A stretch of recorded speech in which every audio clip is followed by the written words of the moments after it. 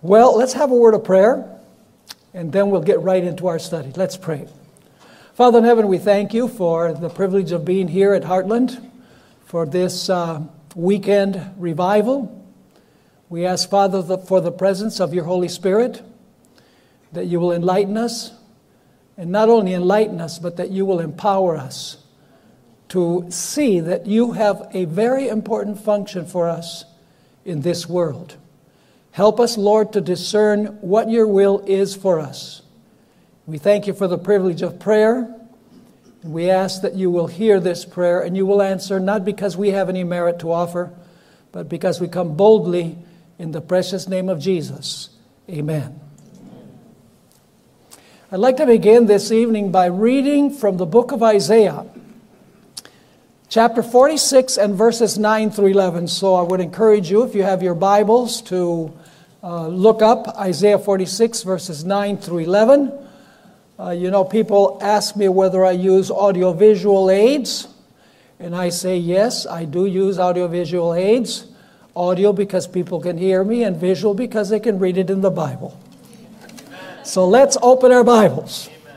And let's look up Isaiah 46, 9 through 11, which is going to set the tone for everything that I want to share here this weekend. This passage describes what distinguishes God from all false pretenders. You know, some people say, well, it's the fact that God is the creator, and that's true. But there's something else that distinguishes God from every other false pretender, and that is mentioned in these verses. It reads as follows: Remember the former things of old.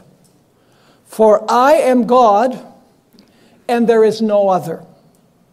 I am God, and there is none like me. Now the question is, why? Here's the answer. Declaring the end from the beginning, and from ancient times things that are not yet done, saying, My counsel shall stand, and I will do all my good pleasure. Calling a bird of prey from the east, the man who executes my counsel, speaking about Cyrus, from a far country. Indeed, I have spoken it, I will also bring it to pass. I have purposed it, I will also do it. So God knows the end from the beginning, and therefore God guides events of human history to fulfill His will, and it will be done. Now, God's ability to forecast the future and to guide world events is illustrated in the messianic prophecies of the Old Testament. And we're going to focus primarily in our study this evening on the messianic prophecies of the Old Testament as an illustration of God seeing the end from the beginning and guiding events so that what God has determined will take place. So go with me to Galatians chapter 4 and verse 4. We're going to read a lot of scripture this evening. Galatians chapter 4 and verse 4. God had a specific date for the birth of Christ. He did not reveal that date to us. It was not December 25. But God did have on His calendar a specific date when Jesus would be born in this world. And here in Galatians 4, verse 4, we have this made clear. It says, But when the fullness of time had come, God sent forth His Son, born of a woman, born under the law. When the fullness of time had come, when the moment reached on God's calendar, the Messiah was born. You might wonder about that expression, fullness of the time. Does that mean a specific date? Yes, it does, because there's another verse that uses almost an identical expression, and it refers to a specific time prophecy that was fulfilled right on time. Notice Mark chapter 1, verses 14 and 15. Mark chapter 1, verses 14 and 15. Jesus has just been baptized. He has just begun his ministry. And notice what we are told about what Jesus said as he begins his ministry. It says in verse 14, "Now after John was put in prison, Jesus came to Galilee preaching the gospel of the kingdom of God and saying, 'The time is fulfilled.'" Does that sound similar to Galatians 4 verse 4? "The time is fulfilled and the kingdom of God is at hand. Repent and believe in the gospel." What time was Jesus referring to when he says at the beginning of his ministry, the time is fulfilled? Ellen White makes it clear in Desire of Ages that it was referring to the prophecy of the 70 weeks, that at the beginning of the last week, Messiah would appear. So when the Bible says, when the fullness of time had come, it means that God had a specific date in mind for the incarnation and the birth of Jesus Christ. I'd like to read a statement from Desire of Ages, page 31 and 32, where Ellen White describes the precise moment when the Messiah would be born and how, from a human perspective, it appeared to be delayed. You know, some things appear to be delayed in our minds, but not in the mind of God. Listen to what she wrote. "The Savior's coming was foretold in Eden. When Adam and Eve first heard the promise, they looked for its speedy fulfillment." What promise? The promise of the coming seed, right? She continues. "They joyfully welcomed the firstborn son, hoping that he might be the deliverer. But the fulfillment of the promise tarried." Tarried for whom? Not for God. God has a calendar of events. And God knew that it wasn't time yet. But the fulfillment of the promise tarried. Those who first received it died without the sight. From the days of Enoch, the promise was repeated through patriarchs and prophets, keeping alive the hope of his appearing. And yet, he came not. The prophecy of Daniel revealed the time of his advent, but not all rightly interpreted the passage. Century after century passed away. The voices of the prophets ceased. The hand of the oppressor was heavy upon Israel, and many were ready to exclaim, "The days are prolonged, and every vision faileth." Now comes the key portion of the statement. "But, like the stars in the vast circuit of their appointed path, God's purposes know no haste and no delay." So from a human perspective, the promise tarried, but not from the perspective of God, because God has a calendar of event. In fact, every event of the life of Christ was carefully choreographed in the ceaseless ages of eternity past. Before his incarnation, Jesus sat down with the Father, and they mapped out in advance every single event of the ministry of Christ. The exact time of his birth, baptism, death, burial, resurrection, priesthood, and judgment were contemplated in specific prophecies of the Old Testament. That's why Jesus said in John chapter 5 and verse 30, I can of myself do nothing. As I hear, I judge, and my judgment is righteous, because I do not seek my own will, but the will of the Father who sent me. So everything that Jesus did had already been pre-planned in eternity past, even before sin entered the universe, not only as to event, but also as to specific timing. You know, one of the most fascinating competitions in the Winter Olympics is the figure skating. I can't help but admire how the figure skaters twist and turn and gyrate and jump so perfectly and so precisely. Why do they skate so flawlessly? The answer is that each twist, each turn, each jump was carefully planned and practiced long before the competition began. Each and every movement of Jesus, likewise, was planned by his Father in the ages of eternity. Before Jesus came to this earth, he and his Father sat down and went over every specific detail.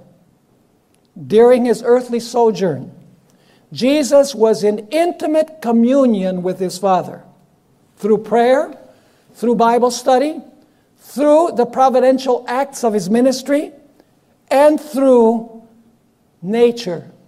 Jesus, day by day, was able to discern the will of the Father for him at that precise moment. You see, before Jesus came to this earth, the entire plan was before him. But when Jesus came to this earth, he only knew what the plan was from day to day as the Father revealed the plan to him. We can see an example of this in the story of the man who was born blind. Go with me to John chapter 9 and verse 2. John chapter 9 and verse 2. Here we find the following words. The disciples asked Jesus, "Rabbi, who sinned, this man or his parents, that he was born blind?" The answer of Jesus is very interesting. Neither this man, verse 3, neither this man nor his parents sinned, but that the works of God should be revealed in him. The impression that we get from this is that this had already been pre-planned. In other words, this blind man was there for this precise moment to have this encounter with Jesus Christ. Now, I'm sure that you're aware that many times during the ministry of Jesus, Jesus said that his hour had not yet come. You remember that? He said, "My time has not yet come. My hour has not yet come." Let's notice several examples of that. By the way, all of them are in the Gospel of John. Go with me to John chapter 2 and verse 4. John chapter 2 and verse 4. Here, Jesus is at the wedding feast in Cana. And of course, they run out of the wine. And so the mother of Jesus comes and says, "They have no wine." And notice what Jesus answers to his mother. Jesus said to her, "Woman." Now that wasn't disrespectful. Children addressed their mother and their father that way in biblical times. "Woman, what does your concern have to do with me? My hour has not yet come." Interesting. My hour has not yet come. What was Jesus referring to when he said that? Let's notice a few other examples. John chapter 7, verse 6, and then we'll read verse 8. The context is that the unbelieving brothers of Jesus, sons of Joseph from a previous marriage, are trying to encourage Jesus to go to Jerusalem to celebrate the Feast of Tabernacles. And Jesus answers them, and I'm going to read first of all verse 6. Then Jesus said to them, "My time has not yet come, but your time is always ready." And then verse 8. He says to his brothers, "You go up to this feast. I am not yet going up to this feast, for my time has not yet fully come." Notice John chapter 7, verse 30. Here Jesus says something that really shakes up the Jews that are listening. He says, "My Father has sent me into the world." Well, what Jesus said went over like a lead balloon. Notice verse 30 of chapter 7. Then they sought to take him. They wanted to arrest him. In fact, during his ministry, they wanted to kill him on multiple occasions.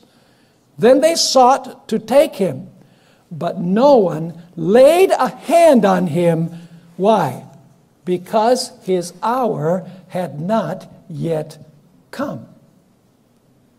Let's go to John chapter 8 and verse 20. John chapter 8 and verse 20.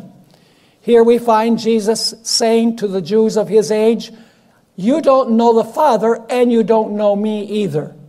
They didn't like that.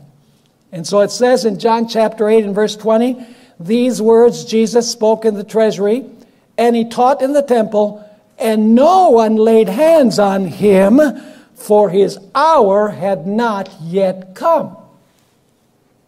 So you find multiple times where it says the time hadn't come, the hour of Jesus had not come. What did Jesus mean? Well, let's go to another place in the Gospel of John, chapter 11. John chapter 11, and let's read several verses there. This is referring to the resurrection of Lazarus, the experience at the grave of Lazarus.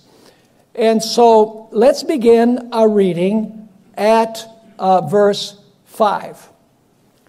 John 11, verse 5. Now Jesus loved Martha and her sister and Lazarus. Jesus what? He loved Mary, Martha, and Lazarus. Now, if he really loved them, what do you suppose he would do when he heard that Lazarus was gravely ill? He would have said to his disciples, hey, let's pack up and let's go to Bethany. But the next verse seems to be pretty calloused, because it says in verse 7, in verse 6, now when he heard that he was sick, he stayed 2 more days in the place where he was. The disciples, they're puzzled. Desire says that they don't understand what's going on. He loves Mary, Martha, and Lazarus, and instead of going to where Lazarus is to heal him, he says, let's hang out for another couple of days. What's going on here? But then Jesus says something that really shakes them up. Notice verse 7. Then after this, that is after the 2 days, by the way, it would have taken 1 day for the messenger to go from Bethany to where Jesus was, if you look at the geography. And then Jesus remained 2 days, and then it would have taken Jesus 1 more day to arrive in Bethany. That's the 4 days that Lazarus was in the grave. So Lazarus died shortly after the messenger left. And so notice verse 7. Then after this, he said to the disciples, let us go to Judea again. Wow. And they object. Notice what we find in verse 8. Then the disciples said to him, Rabbi, lately the Jews sought to stone you, and you are going there again? And if you read John chapter 8, verses 58 and 59, Jesus had said, before Abraham was, I am, they picked up stones to stone him. And in John chapter 10, the previous chapter, Jesus said, I am the Father, I won, and then they picked up stones to stone him again. So the disciples are saying, now wait a minute, let's not go to Judea. They tried to kill you there. And then Jesus says something very interesting. And I struggled with this for a while until I read what Ellen White had to say in Desire of Ages. Notice what we find in verse 9. What Jesus says appears to be totally disconnected with what is going on. Verse 9. Jesus answered, Are there not 12 hours in the day?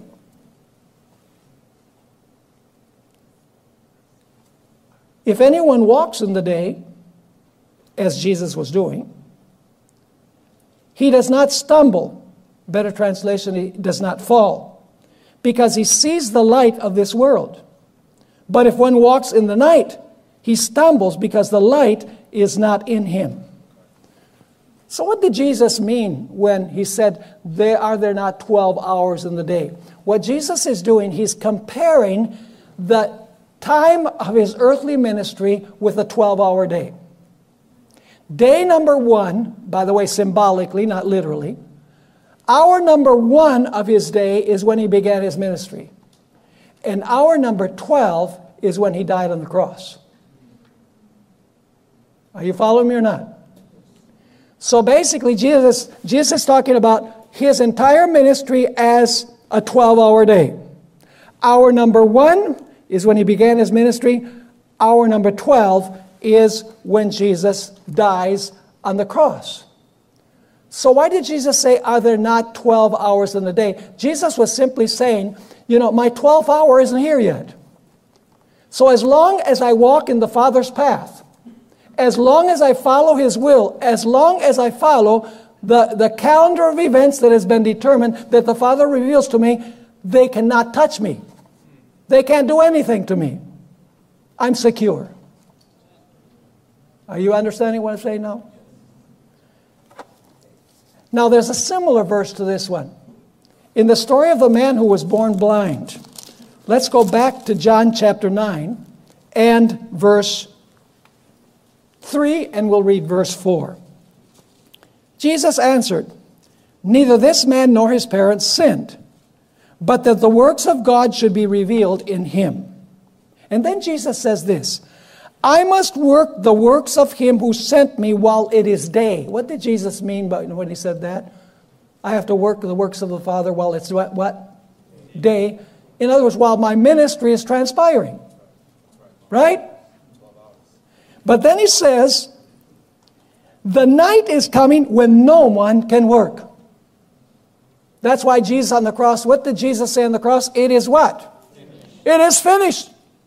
I don't need to do any more work in terms of provision to save human beings. It is finished.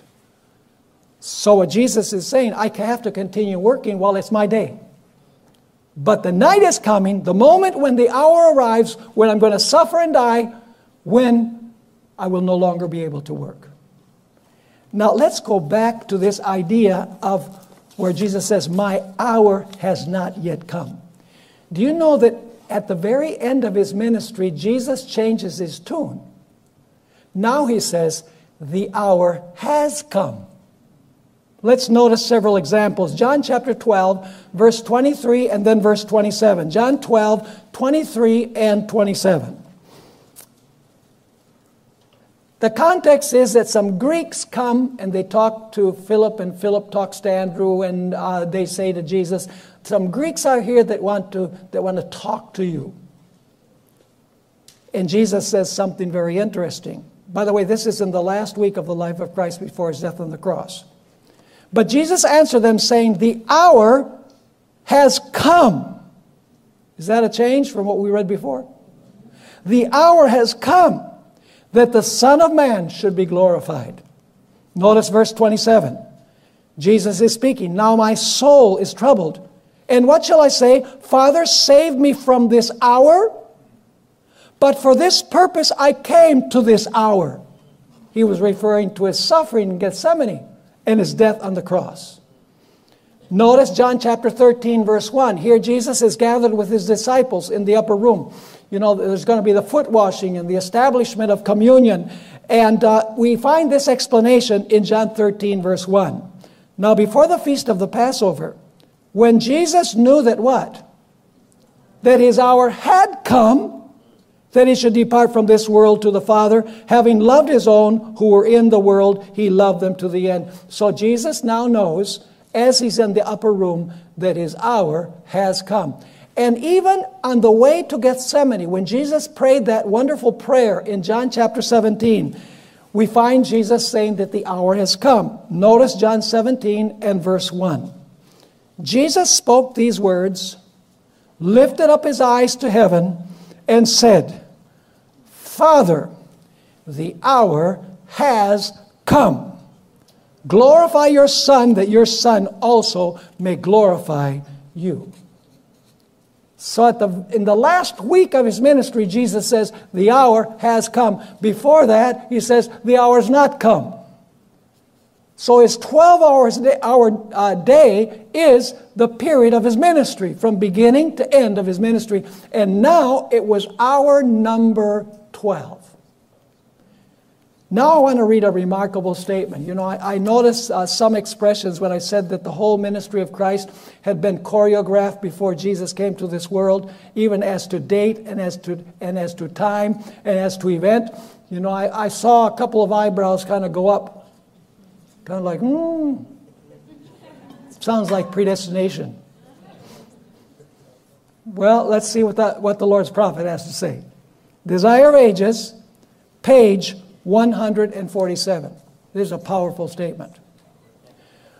She's going to explain what the expression, mine hour has not yet come, means. The words, I'm quoting, the words, mine hour is not yet come, point to the fact that every act, how many acts? The words, mine hour is not yet come, point to the fact that every act of Christ's life on earth was in fulfillment of the plan that had existed from the days of eternity. Before he came to earth, the plan lay out before him, perfect in all its details. That's an amazing statement. So in heaven, when he was in heaven, he sat down with the Father. The Father said, now you're going to be in Nazareth, then you're going to be in Gethsemane, then you're going to do this, you're going to do that. Everything had been mapped out.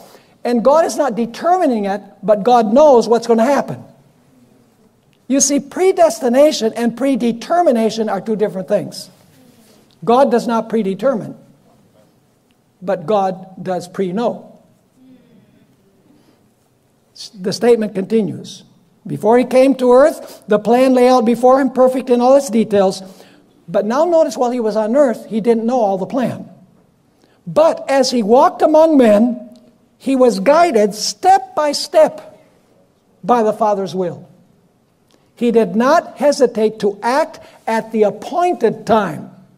With the same submission, he waited until the time had come. Every day the Father revealed the plan that Jesus had seen fully when he was in heaven, but he did not have all the information while he was on earth. He had to depend on the will of his Father as the Father revealed his plan every day. In the book Ministry of Healing, page 479, Ellen White adds some very interesting comments about this particular point. She wrote, Christ in his life on earth made no plans for himself. Christ what? On earth he what? He made no plans for himself. He accepted God's plans for him. And day by day the Father unfolded his plans. That's a remarkable statement. Remember the statement, because we're going to come back to it a little bit later on in our study this evening. So, what does it say?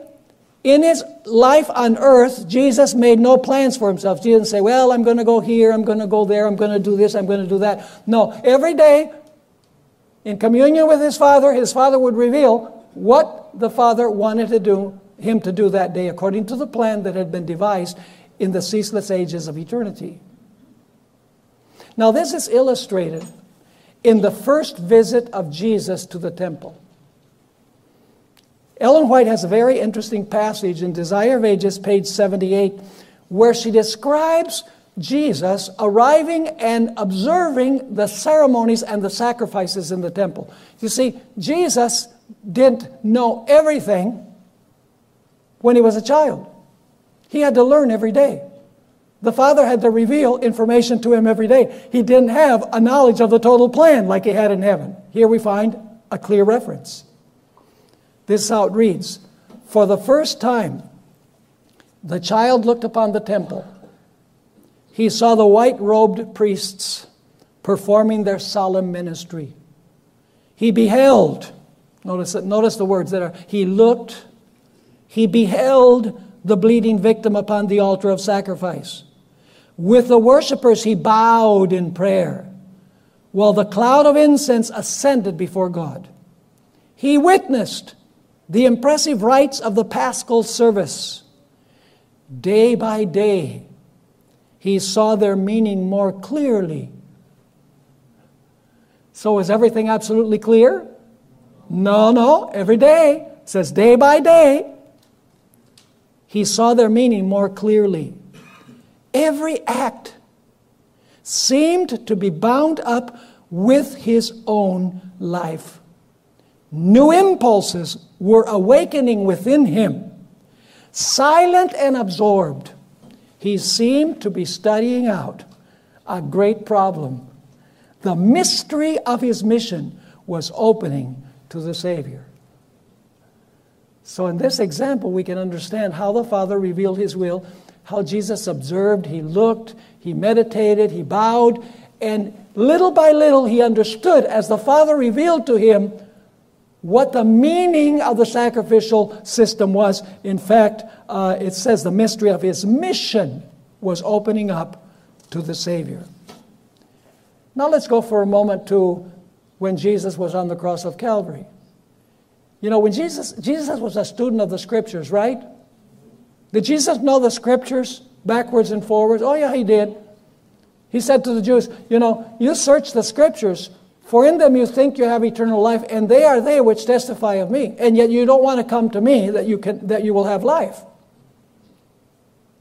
And when, with the two disciples on the road to Emmaus, Jesus walked with them, and it says that beginning at Moses and all the prophets, he revealed to them in all the Scriptures the things concerning himself. Jesus knew the Scriptures backwards and forwards. In fact, Ellen White explains that he sat on his mother's knee, and his mother read the Scriptures to him and explained the Scriptures to him. So he was a deep student of Scripture. And the reason I mention this is that many things that happened while Jesus was on the cross were written in Scripture, in the Old Testament Scriptures. Sometimes I wonder how Jesus felt when he was on the cross. And he says, my God, why have you forsaken me? That's Psalm 22, verse 1. He's saying those words that were already written 1,000 years before. You know, Psalm 22, verses 7 and 8 says, and those who see me ridicule me. As he's seeing those individuals at the foot of the cross ridiculing him, you know, he's probably thinking about this passage. They shoot out the lip, they shake the head, saying he trusted in the Lord. Let him rescue him, let him deliver him, since he delights in him. Or when he saw the soldiers dividing his garments, perhaps he remembered Psalm 22, verse 18, where it says, they divide my garments among them, and for my clothing they cast lots. Saying this is exactly what prophecy predicted. He probably also remembered Psalm 69:21, where it says, they also gave me gall for my food, and for my thirst they gave me vinegar to drink. The whole plan was being fulfilled according to the foreknowledge of God. God is not determining this. God is revealing what he already knew, the choices that would be made. He probably remembered Psalm 31, verse 5, where it says, in your hand I commit my spirit. The very words that Jesus spoke on the cross. So he's fitting in precisely and exactly with God's plan. Jesus had studied the Scriptures and was conscious of every word he needed to speak. And at what specific time he was to speak those words. And undoubtedly, while he hung on the cross, he observed what was happening, and he said, this is exactly what was predicted in prophecy. Now, we've studied about Jesus. But here's the big question. What does this have to do with us? You know, we have to make an application to us. Does God have a plan for our life? Amen. Which he is willing to reveal to us day by day? Is it possible that through prayer, through Bible study, through God's providential leading in the acts of our life, and through a contemplation of nature, God can reveal his plan for us, like he did to Jesus? Let me finish now the statement that I read from Ministry of Healing. We go back to Ministry of Healing 479. I'm going to begin with a part of the statement that we already read. Christ in his life on earth made no plans for himself. He accepted God's plans for him. And day by day the Father unfolded his plans. That's Jesus. Now notice how the statement continues. So should we depend on God. What was that? So should we depend upon God, that our lives may be the simple outworking of his will. As we commit our ways to him, he will direct our steps. That is an amazing statement. And then Ellen White, in the next paragraph, laments what generally happens with us. She wrote, "Too many, in planning for a brilliant future, make an utter failure. Let God plan for you. As a little child, trust to the guidance of Him who will keep the feet of His saints." And then comes this famous statement of Ellen White, which she uses to refer to John the Baptist, but she also uses it here. She also uses it in the story of the Samaritan woman. "God never leads His children otherwise than they would choose to be led if they could see the end from the beginning and discern the glory of the purpose which they are fulfilling as co-workers with Him." You see, hindsight is 20/20. Sometimes we don't understand what's happening in our lives. And what we do, we complain to the Lord. We say, "Lord, do it my way." But when we get to the other side and we look back, we'll say, "Thank you, Lord, for doing it your way. I didn't exactly understand what was happening while I was going through it, but now I understand that you had a plan." So what God is saying is, follow the plan, hang in there, don't ask for explanations. God will explain it someday. Amen. Meanwhile, trust. Trust in Him. You know, we have the case of individuals that decided to cooperate with God's plan, and we have examples of those who did not cooperate with God's plans. Let me mention an example that you all know well. The story of Esther. You remember that in the story of Esther, the entire Jewish nation was going to be uprooted. The king was going to commit genocide. Real genocide. Wanted to uproot the entire Jewish nation. Not so much the king, but Haman, who influenced the king. It appeared that the Jewish nation was going to cease to exist. The devil's ultimate purpose was to eliminate the holy line from which the Messiah would come. See, we usually don't think about that. We go, he hated the Jews. No, he hated the Messiah that would come from the Jews. That's how we had to read all of the events of history, is to see that God is guiding things in a way in which the Messiah ultimately can come from the holy line. And Satan is trying to eliminate the holy line. So, God had placed Esther as queen. Did God know what was going to happen? Yes. Of course. So, He plants a Jewish queen in the palace. And when the death decree is given against the Jews, Mordecai sends a message to Esther. Let's read Esther 4, 13 and 14. Esther 4, 13 and 14. Then Mordecai told them to answer Esther. "Do not think in your heart that you will escape in the king's palace any more than all the other Jews." Don't think that because you're the queen, the king is going to spare you. Verse 14. "For if you remain completely silent at this time, relief and deliverance will arise for the Jews from another place." Listen carefully. We are all important to God, but we are not indispensable. We're important in fulfilling His plan. And God has a plan for us, but we're not indispensable. If we refuse to follow His plan, God's plan will be fulfilled. But someone else will gain the blessing. It continues saying, "For if you remain completely silent at this time, relief and deliverance will arise for the Jews from another place. But you and your father's house will perish." And then he says this, "Yet who knows whether you have come to the kingdom for such a time as this?" Who knows whether God has planted you in the palace for this? Did Esther choose to go before the king even at the risk of her own life? She decided to follow God's plan. And she saved the entire Jewish nation by her intercession. You know, another story in the Bible that illustrates this is the story of Joseph. You know, this year, Lord willing, we're going to have our summit after 2 years where we were not able to have it in person. I would encourage everyone to consider the possibility of coming. It takes place near Yosemite National Park.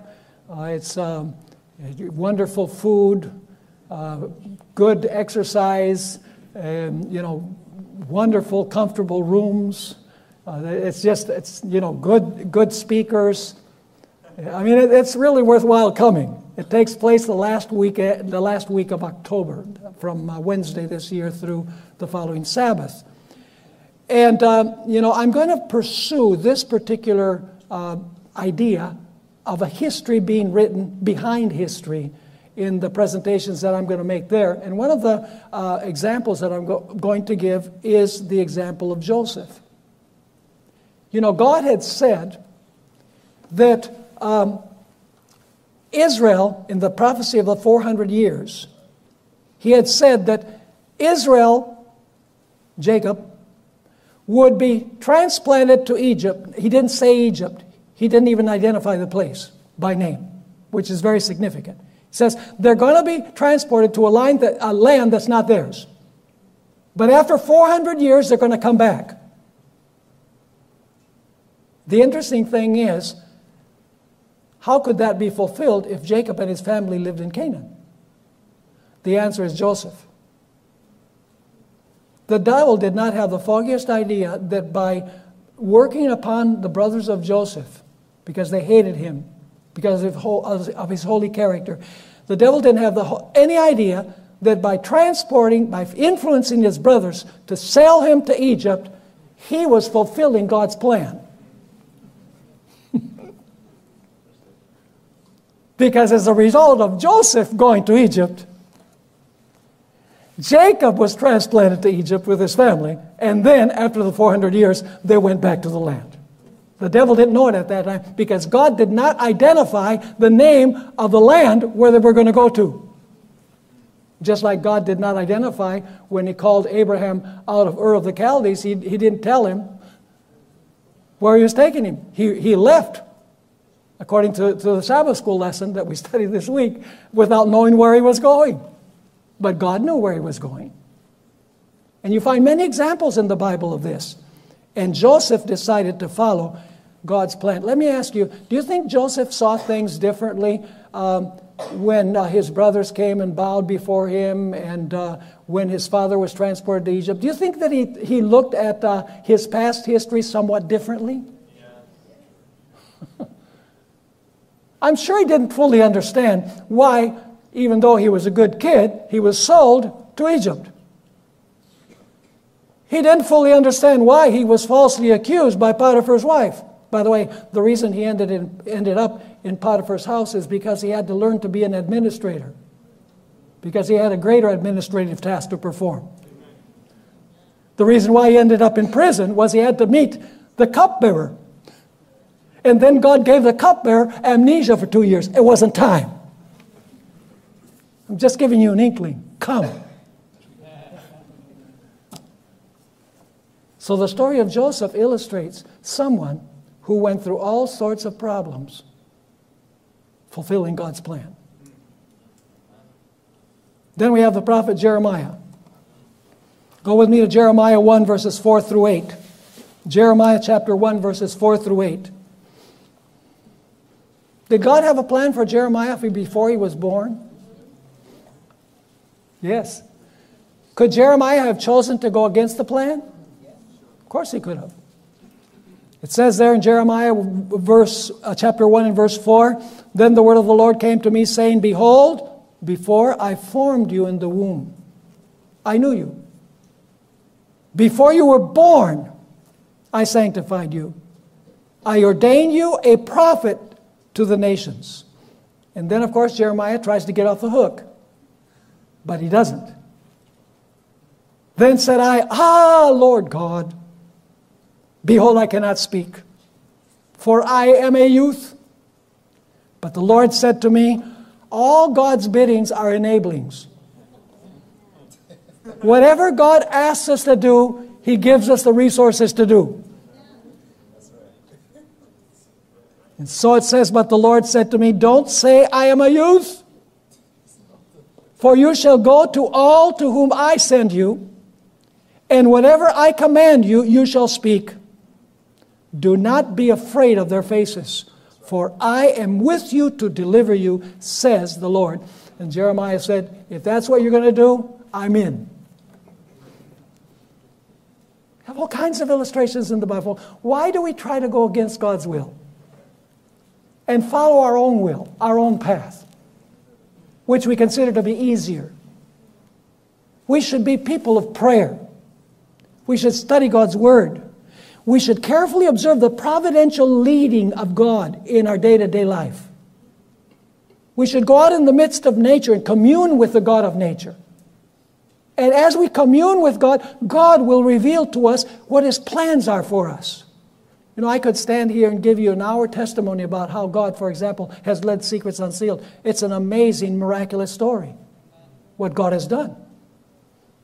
We don't even understand it. But from the start, we decided that we would follow step by step with God's will. And I think that the greatest story of Secrets Unsealed is still to be written. We don't know what it is. You know, we went out in faith. We bought 435 acres, country land. By the way, it's a place, the specific place where Ellen White spent 1 month in July of 1888. Burro Valley.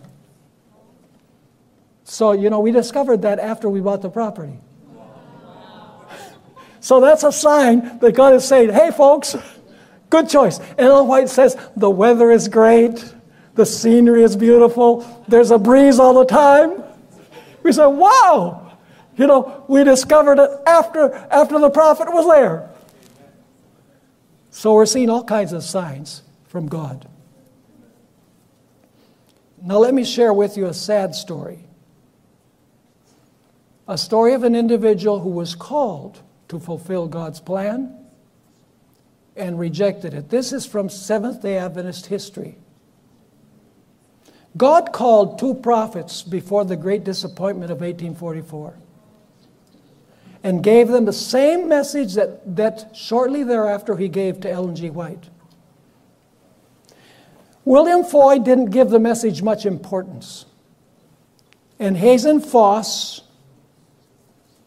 was called twice by God to impart the message that God had given him in vision. I want to read now the description that Arthur White, the grandson of Ellen White, wrote about this experience. And I'm going to read it because I can't express it more clearly than the grandson of Ellen White. Sometime before the first vision was given to Ellen in December, that would be 1844, the Lord had given just such a vision to Hazen. He had been instructed that he was to tell others what God had revealed to him. However, he felt he had been deceived in the disappointment of 1844. He knew, too, that ridicule, scorn would come to those who claimed to have a vision from God. So he refused to obey the promptings of God's Spirit. Again, the Lord came near him in vision. He was instructed that if he refused to bear the message of heaven, he would have to give the message to someone else, to the weakest of the weak. But Hazen still felt that he could not bear the burden and the reproach of standing before the people to present the vision from God. He told the Lord that he would not do it. Then he described that very strange feelings came over him. And a voice said, "You have grieved away the Spirit of the Lord." This is letter 37, 1890. This frightened Hazen, I'm still reading from Arthur White. This frightened Hazen, horrified at his own stubbornness and rebellion, he told the Lord that he would now relate the vision. He called a meeting of Adventists for that purpose. But when the people came together, he recounted his experience, And then he tried to remember what was shown to him, but he could not call it to mind. Even with the most concentrated effort, he could not recall a word of it. He cried out in distress. He spoke this to Ellen White, by the way. It is gone from me. I can say nothing, and the Spirit of the Lord has left me. Those who were present described the meeting as the most terrible meeting they were ever in.